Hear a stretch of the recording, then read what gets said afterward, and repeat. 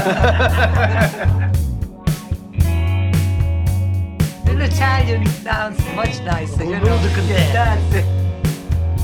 He's content to be a jerk. He doesn't care who knows it. This is the Shut Up You're Always Talking podcast with pizza artist Eric John.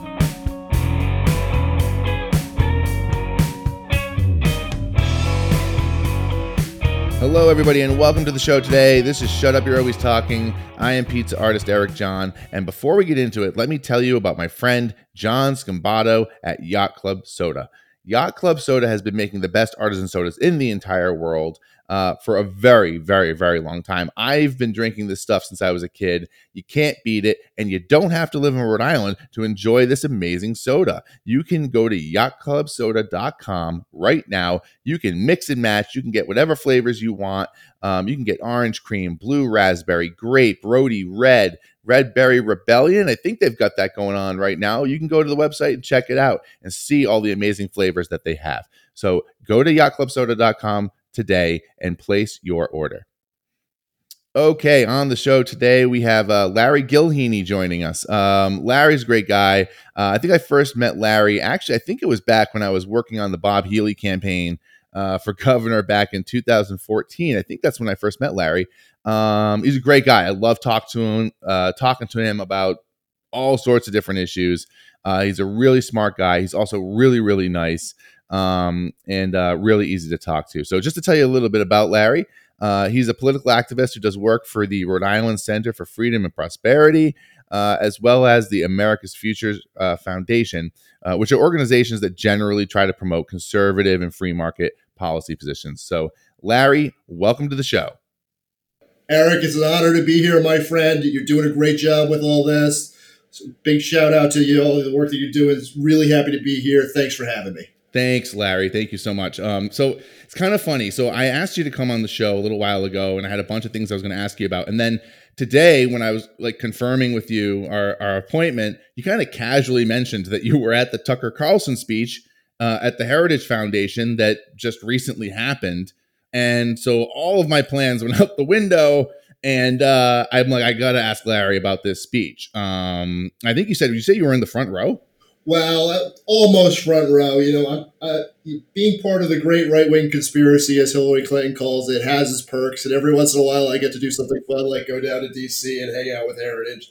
So let me give some background to your listeners. I'm with the Rhode Island Center for Freedom and Prosperity. We're a state policy network think tank here in Rhode Island. 50 of them across the country. We're fighting for freedom every day at the State House, in the media, trying to get the other side of the message that's so often left out by the mainstream media, forgotten, and all the people. So I get to go down. I got a special invite down because Heritage is kind of in the same wheelhouse as we are. I went down with one of our board members. Big shout out to Anthony Speratos, great guy, good friend. So we went down there. Second row back. So not quite the front row. Second row back. I was probably about 15 to 18 feet away from Tucker when he gave the speech. That's incredible. So let me ask you. So I have a few clips I want to play and then get your reaction to. But before I do that, what was your general impression of the speech?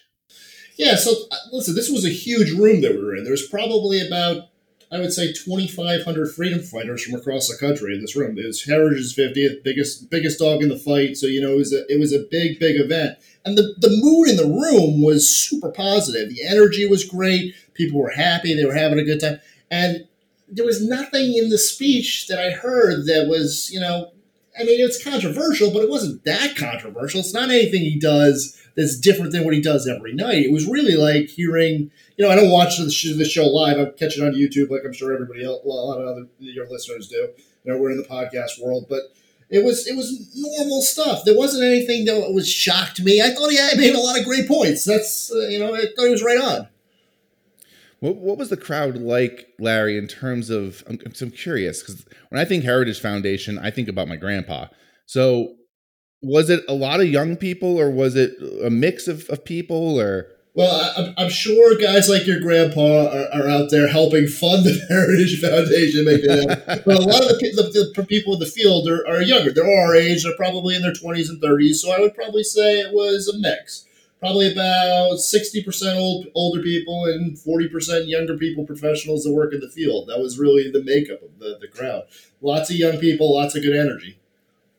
Do you think that the advertising model is something that is going to kind of go the way of the dodo bird for a lot of people, especially people with big enough profiles like a Tucker Carlson or a Joe Rogan? Now, obviously, Joe Rogan's show is he got a big deal from Spotify and he has advertisers. But what I see a lot of people doing lately is they have shows or programs that are subscriber based. Do you think that that's kind of the future of where a lot of this is going to end up going? Eric, I'm a free market capitalist, man. First and foremost, whatever works to get something funded is where people should go, and the market will decide those things.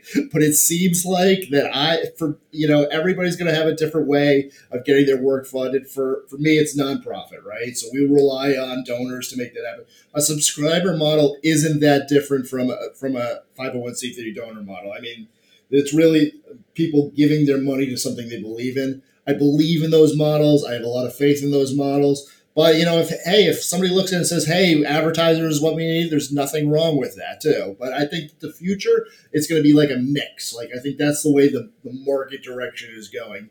You look at even the mainstream media here in Rhode Island, so much of it is, tied into the status quo. The politicians are funding a lot of these things, and there's, like Projo with the obituaries, for example. There's so many things that go on, and the legal notices. There's so many things that go on that, that make media, raise these ethical questions. And it really makes you wonder what the future is going to look like. And I think people are hungry for these new models. I think they're excited about these new models, and they're trying to find ways to get truth across.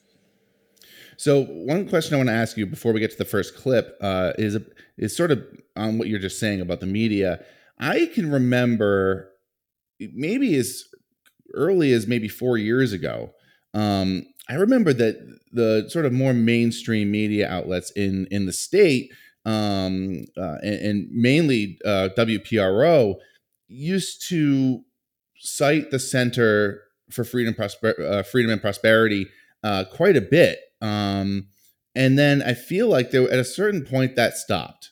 Do you have any comment on that in terms of why that is, why that happened, or just do you have any thoughts on that at all? Yeah, Eric, it's a great question and a great observation, right? So there was a time when we were heavily promoted in the local media. Like they would come to us for the counterpoints.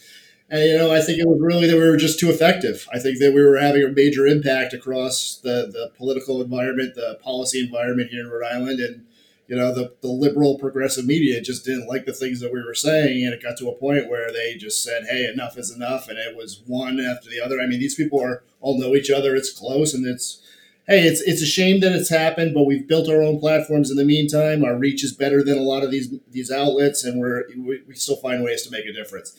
And I think it's a real shame because people need that alternative voice, and the center was providing that for a lot of people.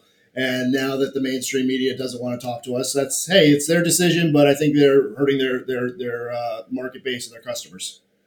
Okay, so that's very interesting, and it kind of goes to a part of this speech. And the whole thing wasn't a speech either. There was a question or an interview portion of the evening as well. And so many of the clips I've seen from the Tucker Carlson Heritage Foundation thing are like, of course, it's always like the least interesting stuff. And there was a part of it that dealt with the stuff you're talking about with the media and the control of information. So we'll get to that. That's the last thing I want to ask you about. So let's listen to the first clip here, and then I want to ask you about it. So just hang in there 1 second while I pull it up. The story of the last decade is the collapse of leadership, not of the population. The people remain noble and decent, so far as I can tell. I still live here. I'm never leaving. We have good people. We have terrible people in charge. And not just of our government, but of the institutions that I grew up in, the Episcopal Church, my high school. I could just go on and on and on. They're all run by weak people. Larry, what do you make of that? The idea of that what we really have here is a problem of weak leadership across the board. Yeah, it seems like there's been this massive change in our country, right? And I think a lot of it has to do with a failure to adapt to the changing environment. So we're in kind of this printing press moment.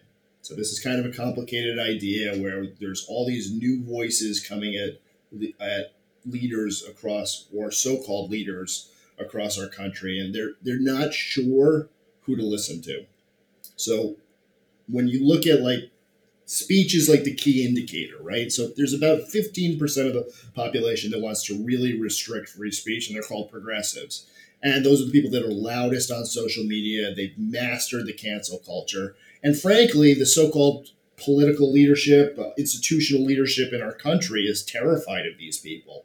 So I think that there's been this failure to adapt. They're getting pressure from these groups that are really tiny, that have this huge outside impact on social media. And what I think that it's really a lack of moral standing that's led to the weak leadership in our country. So everybody knows the difference between right and wrong, but they're getting all this pressure and they're afraid to stand up to the woke mob. And I think that's really probably the biggest problem that we have, is that people suddenly have this unbelievable amount of power that they've never had before. And it's a good thing. We're going to work through this. It's just going to take time.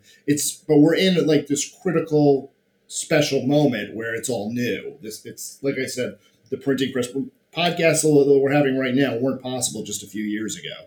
So, I mean, there's going to be amazing, incredible things that come out of it, like this podcast and all the other great voices that are coming through.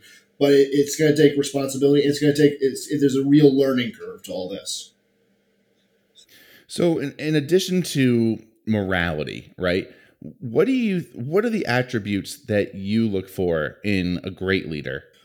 Oh boy, empathy. First off, that's the biggest thing that leadership is. It's being able to put yourself in the shoes of other people. So it's not enough, for one thing, having a vision, but then you have to take the time to figure out how to get other people to come along with your vision. So that takes a certain kind of emotional intelligence, but it also takes some spine, backbone, because if you're not strong enough to say, hey, this is right or wrong, nobody's going to follow you. I've been in some interesting situations over the course of my career that have taken leadership skills that I've had some really great mentors, and I was lucky to have those things. Running the anti-toll campaign, fighting against the extreme abortion bill. There's been some moments in my career where it's taken some real leadership skills, and I've been blessed to be able to have that kind of training and education and experience behind me, that I've been able to show that kind of leadership. And I kind of look for that in others, right? So it takes kind of empathy, kind of understanding, and a willingness to listen to other people. So that's what really makes a great leader. But it's also a willingness to say no when somebody does something wrong, when somebody's wrong. It's like things like morality, courage, responsibility. It kind of leads me into this next clip that I want to play, and it's part of the speech that was right before he started getting into a lot of the good and evil stuff. And I think, one of the things I took out of this speech that is, you kind of have to read between the lines a little bit, has to do with, is it harder? It's sort of the idea that, is it harder to recognize goodness without badness, right? Does Batman exist without the Joker, kind of thing? So I want to play this clip, and then I want to ask you about this one as well. And the week I started at Policy Review, the Soviet Union collapsed, which was an amazing thing. The coup against Gorbachev in the third week of August 1991 was the week I started at Heritage. And in retrospect, of course, you never appreciate the significance of things as they happen to you. You can't really know what the movie's about until it ends. But at the time, we didn't really appreciate how, well, two things. One, our entire political orientation was based on this war between the United States and the Soviet Union, this Cold War, but very much a war. And every part of our politics, as you well remember, those of you my age and older remember, every part of our politics revolved around that central conflict. We were in conflict with a country that was both anti-markets and anti-Christian.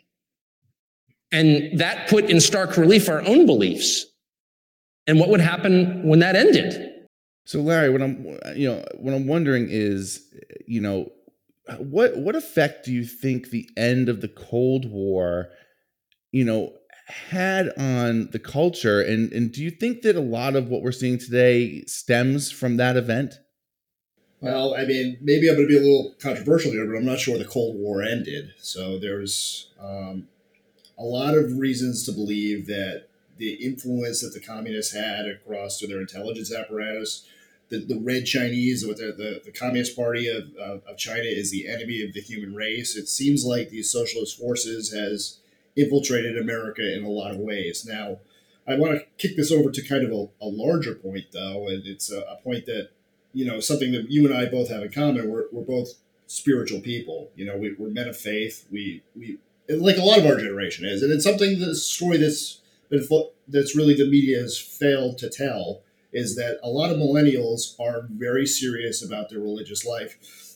Now, I don't want to categorize the opponents of freedom in America as evil. I think that the progressives have a lot of good intentions in what they do.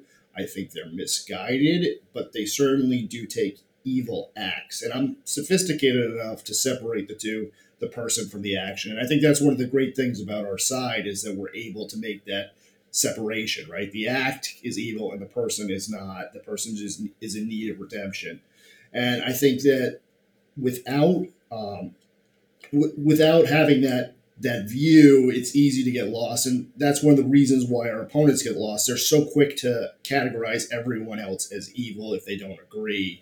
And that's why they take extreme actions. So I think that like I said, we're in a kind of like a special moment of change right now where there's a lot on the line. Do you think that, every yin needs a yang? Do you think that good can exist without evil and vice versa? I do think good can exist without evil. So I think God is all good and all knowing and all powerful, and that there's going to be an eventual triumph over evil. That's a serious part of my Catholic faith. At the end of time, God wins, right? Christ is the Redeemer, and goodness will triumph. So goodness will exist, and that evil is really the absence of God's goodness. So I do think that good can exist without evil, but we live in a broken world, and there's going to be evil for a long time yet. Let's put it that way. So good can exist without evil. It's just going to take an act of God to, right, get us there. That's what it is.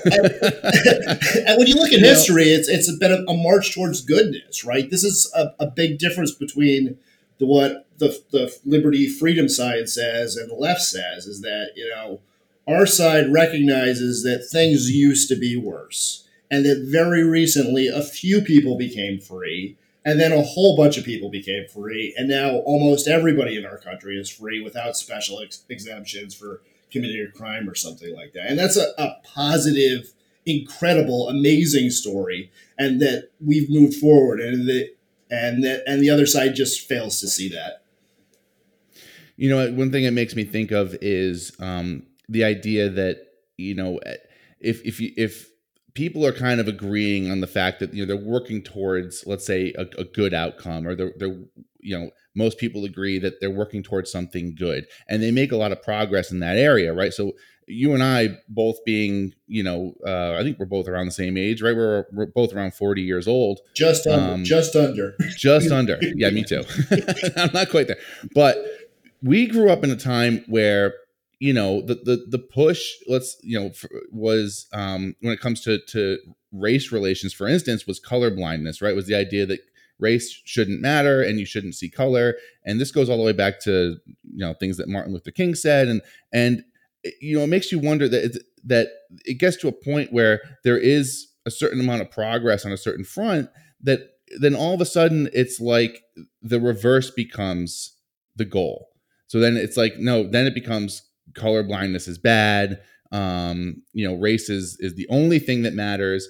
And it just makes me think about the idea that, like, when good starts to really sort of overtake evil, or good overtakes bad, and you actually start making progress, it's almost like there's forces that try to create more evil to balance it out, or they try to take what is generally thought of as good and all of a sudden that becomes the evil thing, right? Do you see that also, or am I like totally crazy? You're not crazy. You're right. So, I mean, there's definitely forces in the world that are working for bad outcomes, right? I mean, they might in and of themselves see those outcomes as good, but that doesn't change the fact that the outcomes they're working for are actually bad in reality, right? Truth exists. Truth is a real thing. I mean, for every action, there's an equal and opposite reaction. That's kind of one of the laws of like pressure, right? So it's like a pressure cooker. Sometimes when you move one thing, so there's going to be some result.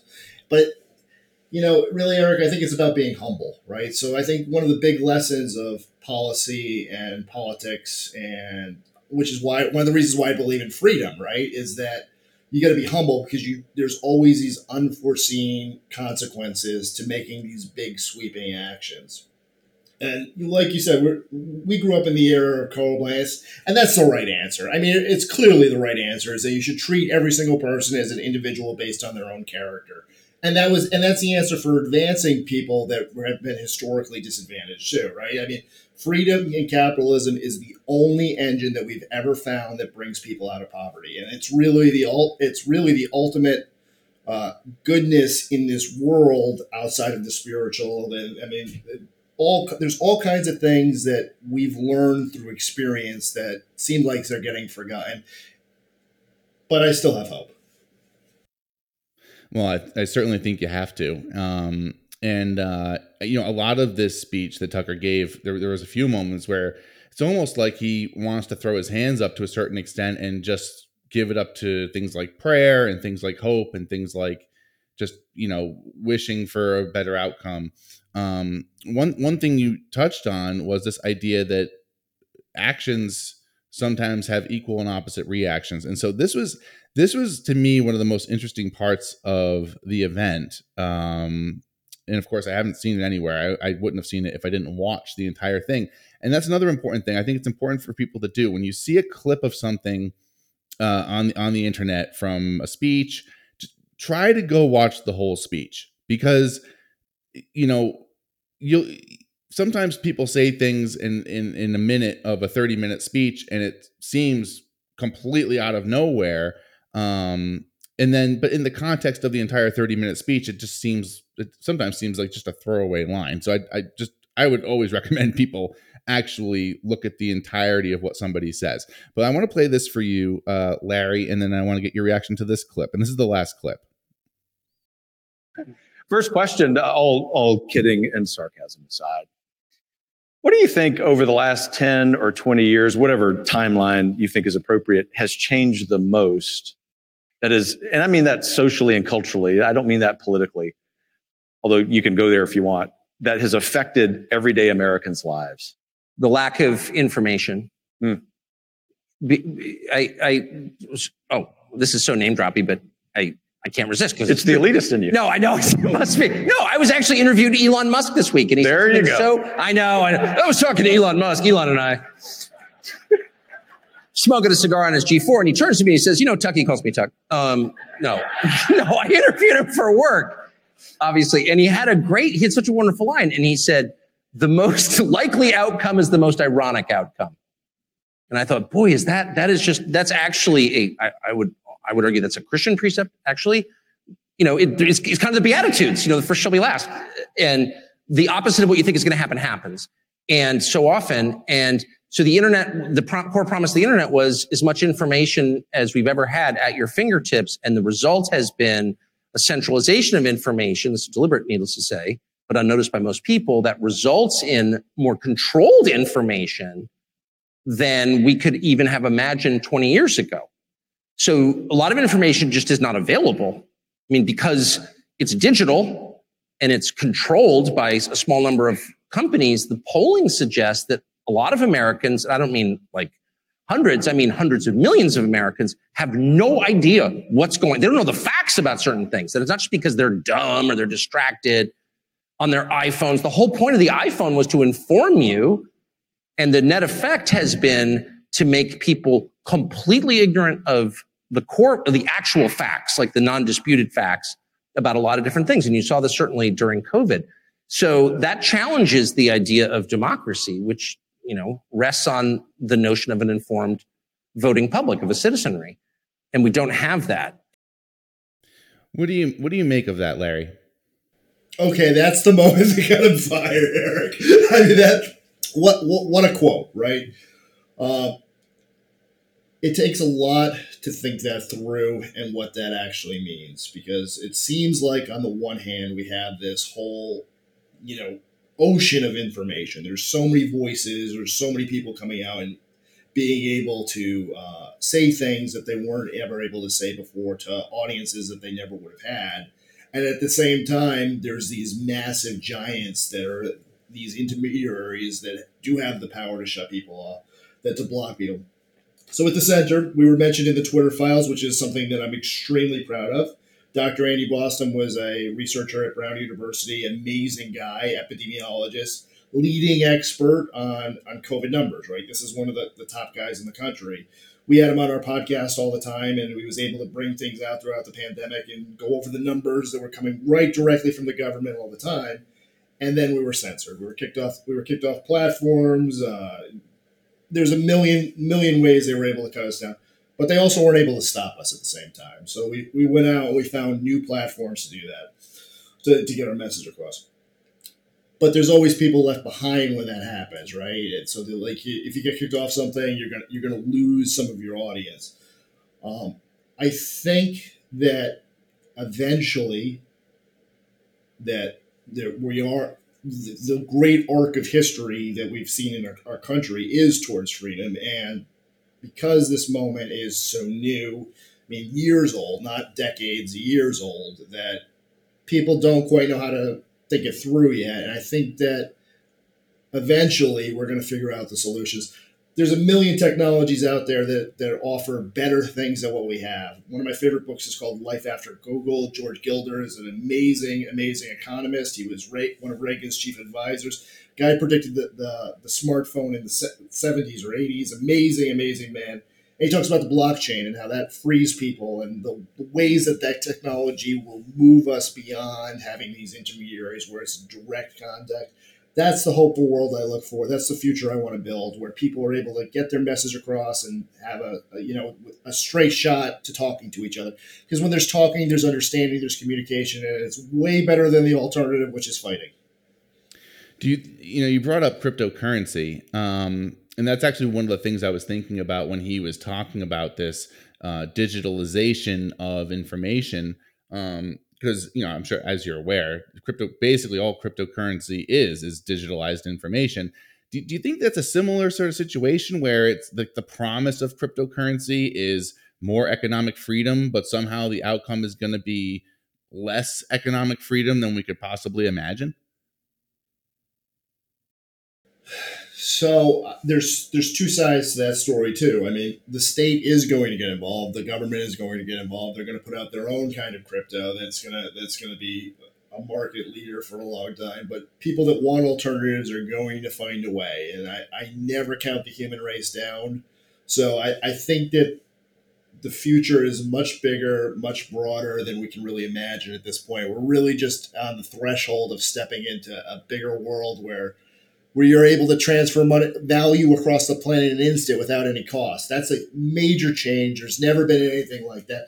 And like you said, it's information. That goes for speech. That goes for really anything can be digitized and put into information. Your pizza art's an incredible thing. And that you found ways to bring that to new people in different ways. There's a million things that are going to be like that. And I think the future is really a hopeful one. We just have to get there, right? And there's lots of things standing in the way. It's going to take time. It's going to take effort. It's going to take people working towards that. And I encourage people to work towards that. The American people have more power than they can possibly know. Look at all the controversy around Bud Light right now. Whether you're for it or against it, whether you think that people are speaking out and having a major impact on this huge corporation. And I think that there's lots and lots of power in people just having the ability to speak out directly. And I think that people a lot of times feel like they're counted out, counted down, but I've seen the impact that they can make over and over again. The way I always kind of felt about it is that like I don't totally agree with what Tucker's saying. I don't think, at least not in the present moment. Like, to me, um, the internet, like without the internet, we wouldn't have access to certain things that we have access to. I think there's certain people, like I don't think a Joe Rogan would exist. I don't think he'd be out there doing his show, and it's a show I love very much, obviously. But during COVID, and I've been pretty outspoken about COVID and my feelings about that, on Twitter from time to time, and his voice was a pretty important one during that time for a lot of us who were struggling with the information we were getting from the official sources, and that doesn't happen without the internet. Now, like the other take I kind of have is, well, I think the powers that be could shut that down whenever they want to. The question is do they have the political capital to do it and the political will to do it? Because I do think there would be a huge backlash.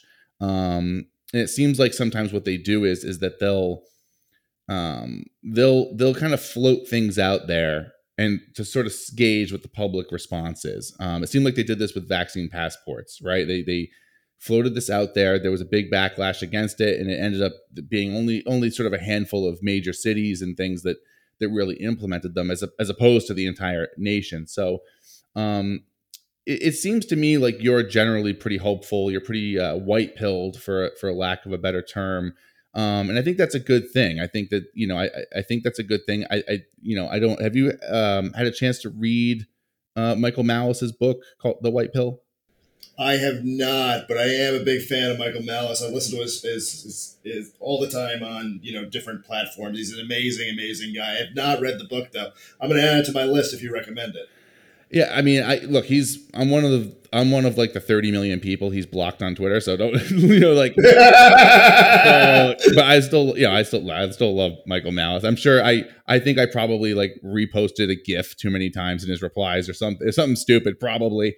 The thing that's interesting about it is like, being hopeful doesn't mean you're naive, right? Being hopeful doesn't mean that you aren't realistic. It just means you still believe that there's a chance for positivity, or there's reason for positivity or positive thinking and positive outcomes. And I think when it comes to leadership, it kind of takes us back to the first clip we listened to.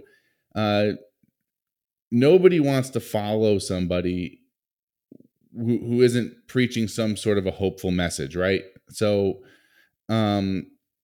as you go forward and as you look to the future, what are the things that, and reaching young people is incredibly important. What are the things that you're trying to do and that the center is trying to do to, to walk that fine line of gloom and doom, but hopefulness?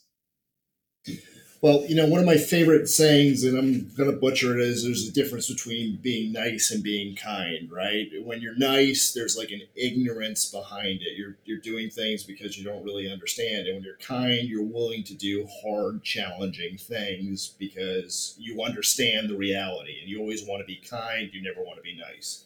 I think a lot of the leadership in this country is nice. And it seems like there's nobody running the ship sometimes, right? So there's all these people making these decisions. It's this massive bureaucratic and corporate nightmare out there of all these different parts where it seems like there's nobody really in charge, and it seems like they default to kind of this niceness, this spineless niceness. So we try to provide a real alternative to that by being kind. We try to give a hopeful message, but by pointing out the failures that are happening here in our state. And it's great because Rhode Island is just big enough, right? So you can actually make a difference. You can get your hands in it. You can know the players. You can know the people.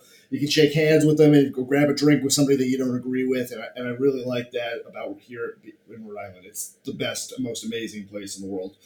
We are trying to change the way people think here in Rhode Island by presenting alternatives, and the right alternatives.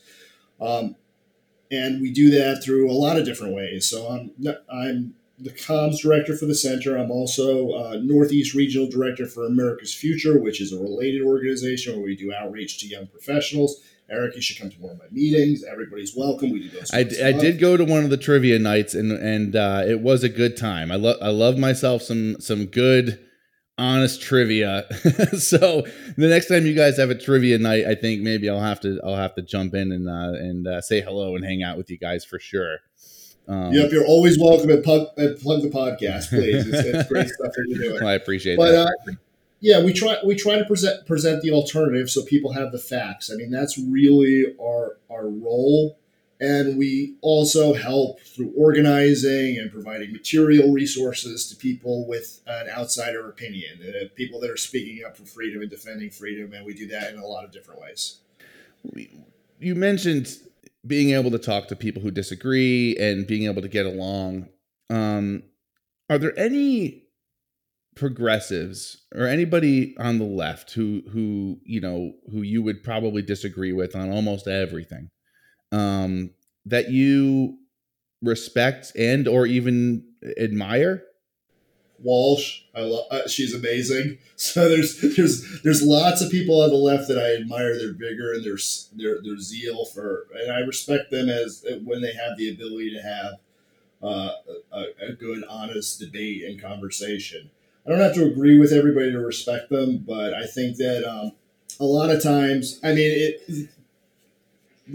former Rep Walsh is a rare example of somebody that's willing to have that debate. A lot of times they would just want to cut you out and cancel you, and I think that's unfortunate. I think it's detrimental to the country, but I think that if people speak out, and there's always political pressure on everyone, and I think that regular people should demand more of the progressives to engage in debate and engage in conversation.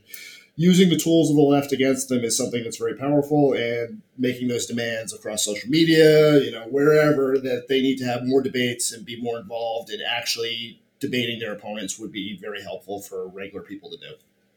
And what do you make of Robert F. Kennedy's recent announcement that he's running for president? What do you think about that? I think he could have a lot of influence over the Democrat Party. I think it's an exciting moment, right? So that here's somebody that has a big name, has access to the donor base, and with a very, very different message, one that I agree with a lot.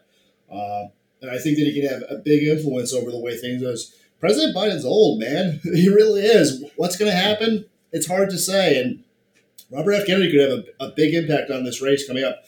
In all honesty, before this, the Democrat side was kind of boring to look. When you look at the R's, you're going to say, hey, who's the nominee? Is it going to be Trump, DeSantis? There's a lot of back and forth. The different camps are fighting. Now there's a real alternative on the left, and I think that's an exciting thing. I encourage it, and I'm excited for it. I'm going to be following it closely. I think it's going to be super interesting. Larry, thank you so much for coming on the show, man. It's always good to talk to you. I think you're very honest. You're very forthright with your opinions, and especially in a climate where it can be tough to share your opinions, especially in such a public way.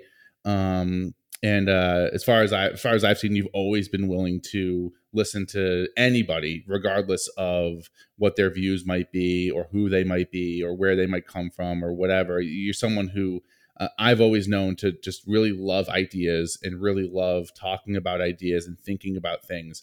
So I'm super psyched you were willing to come on the show and talk to me, because you have so many interesting things to say. So tell people where they can find out more about you and the work that you do, whether it's for the center or for the Freedom Foundation.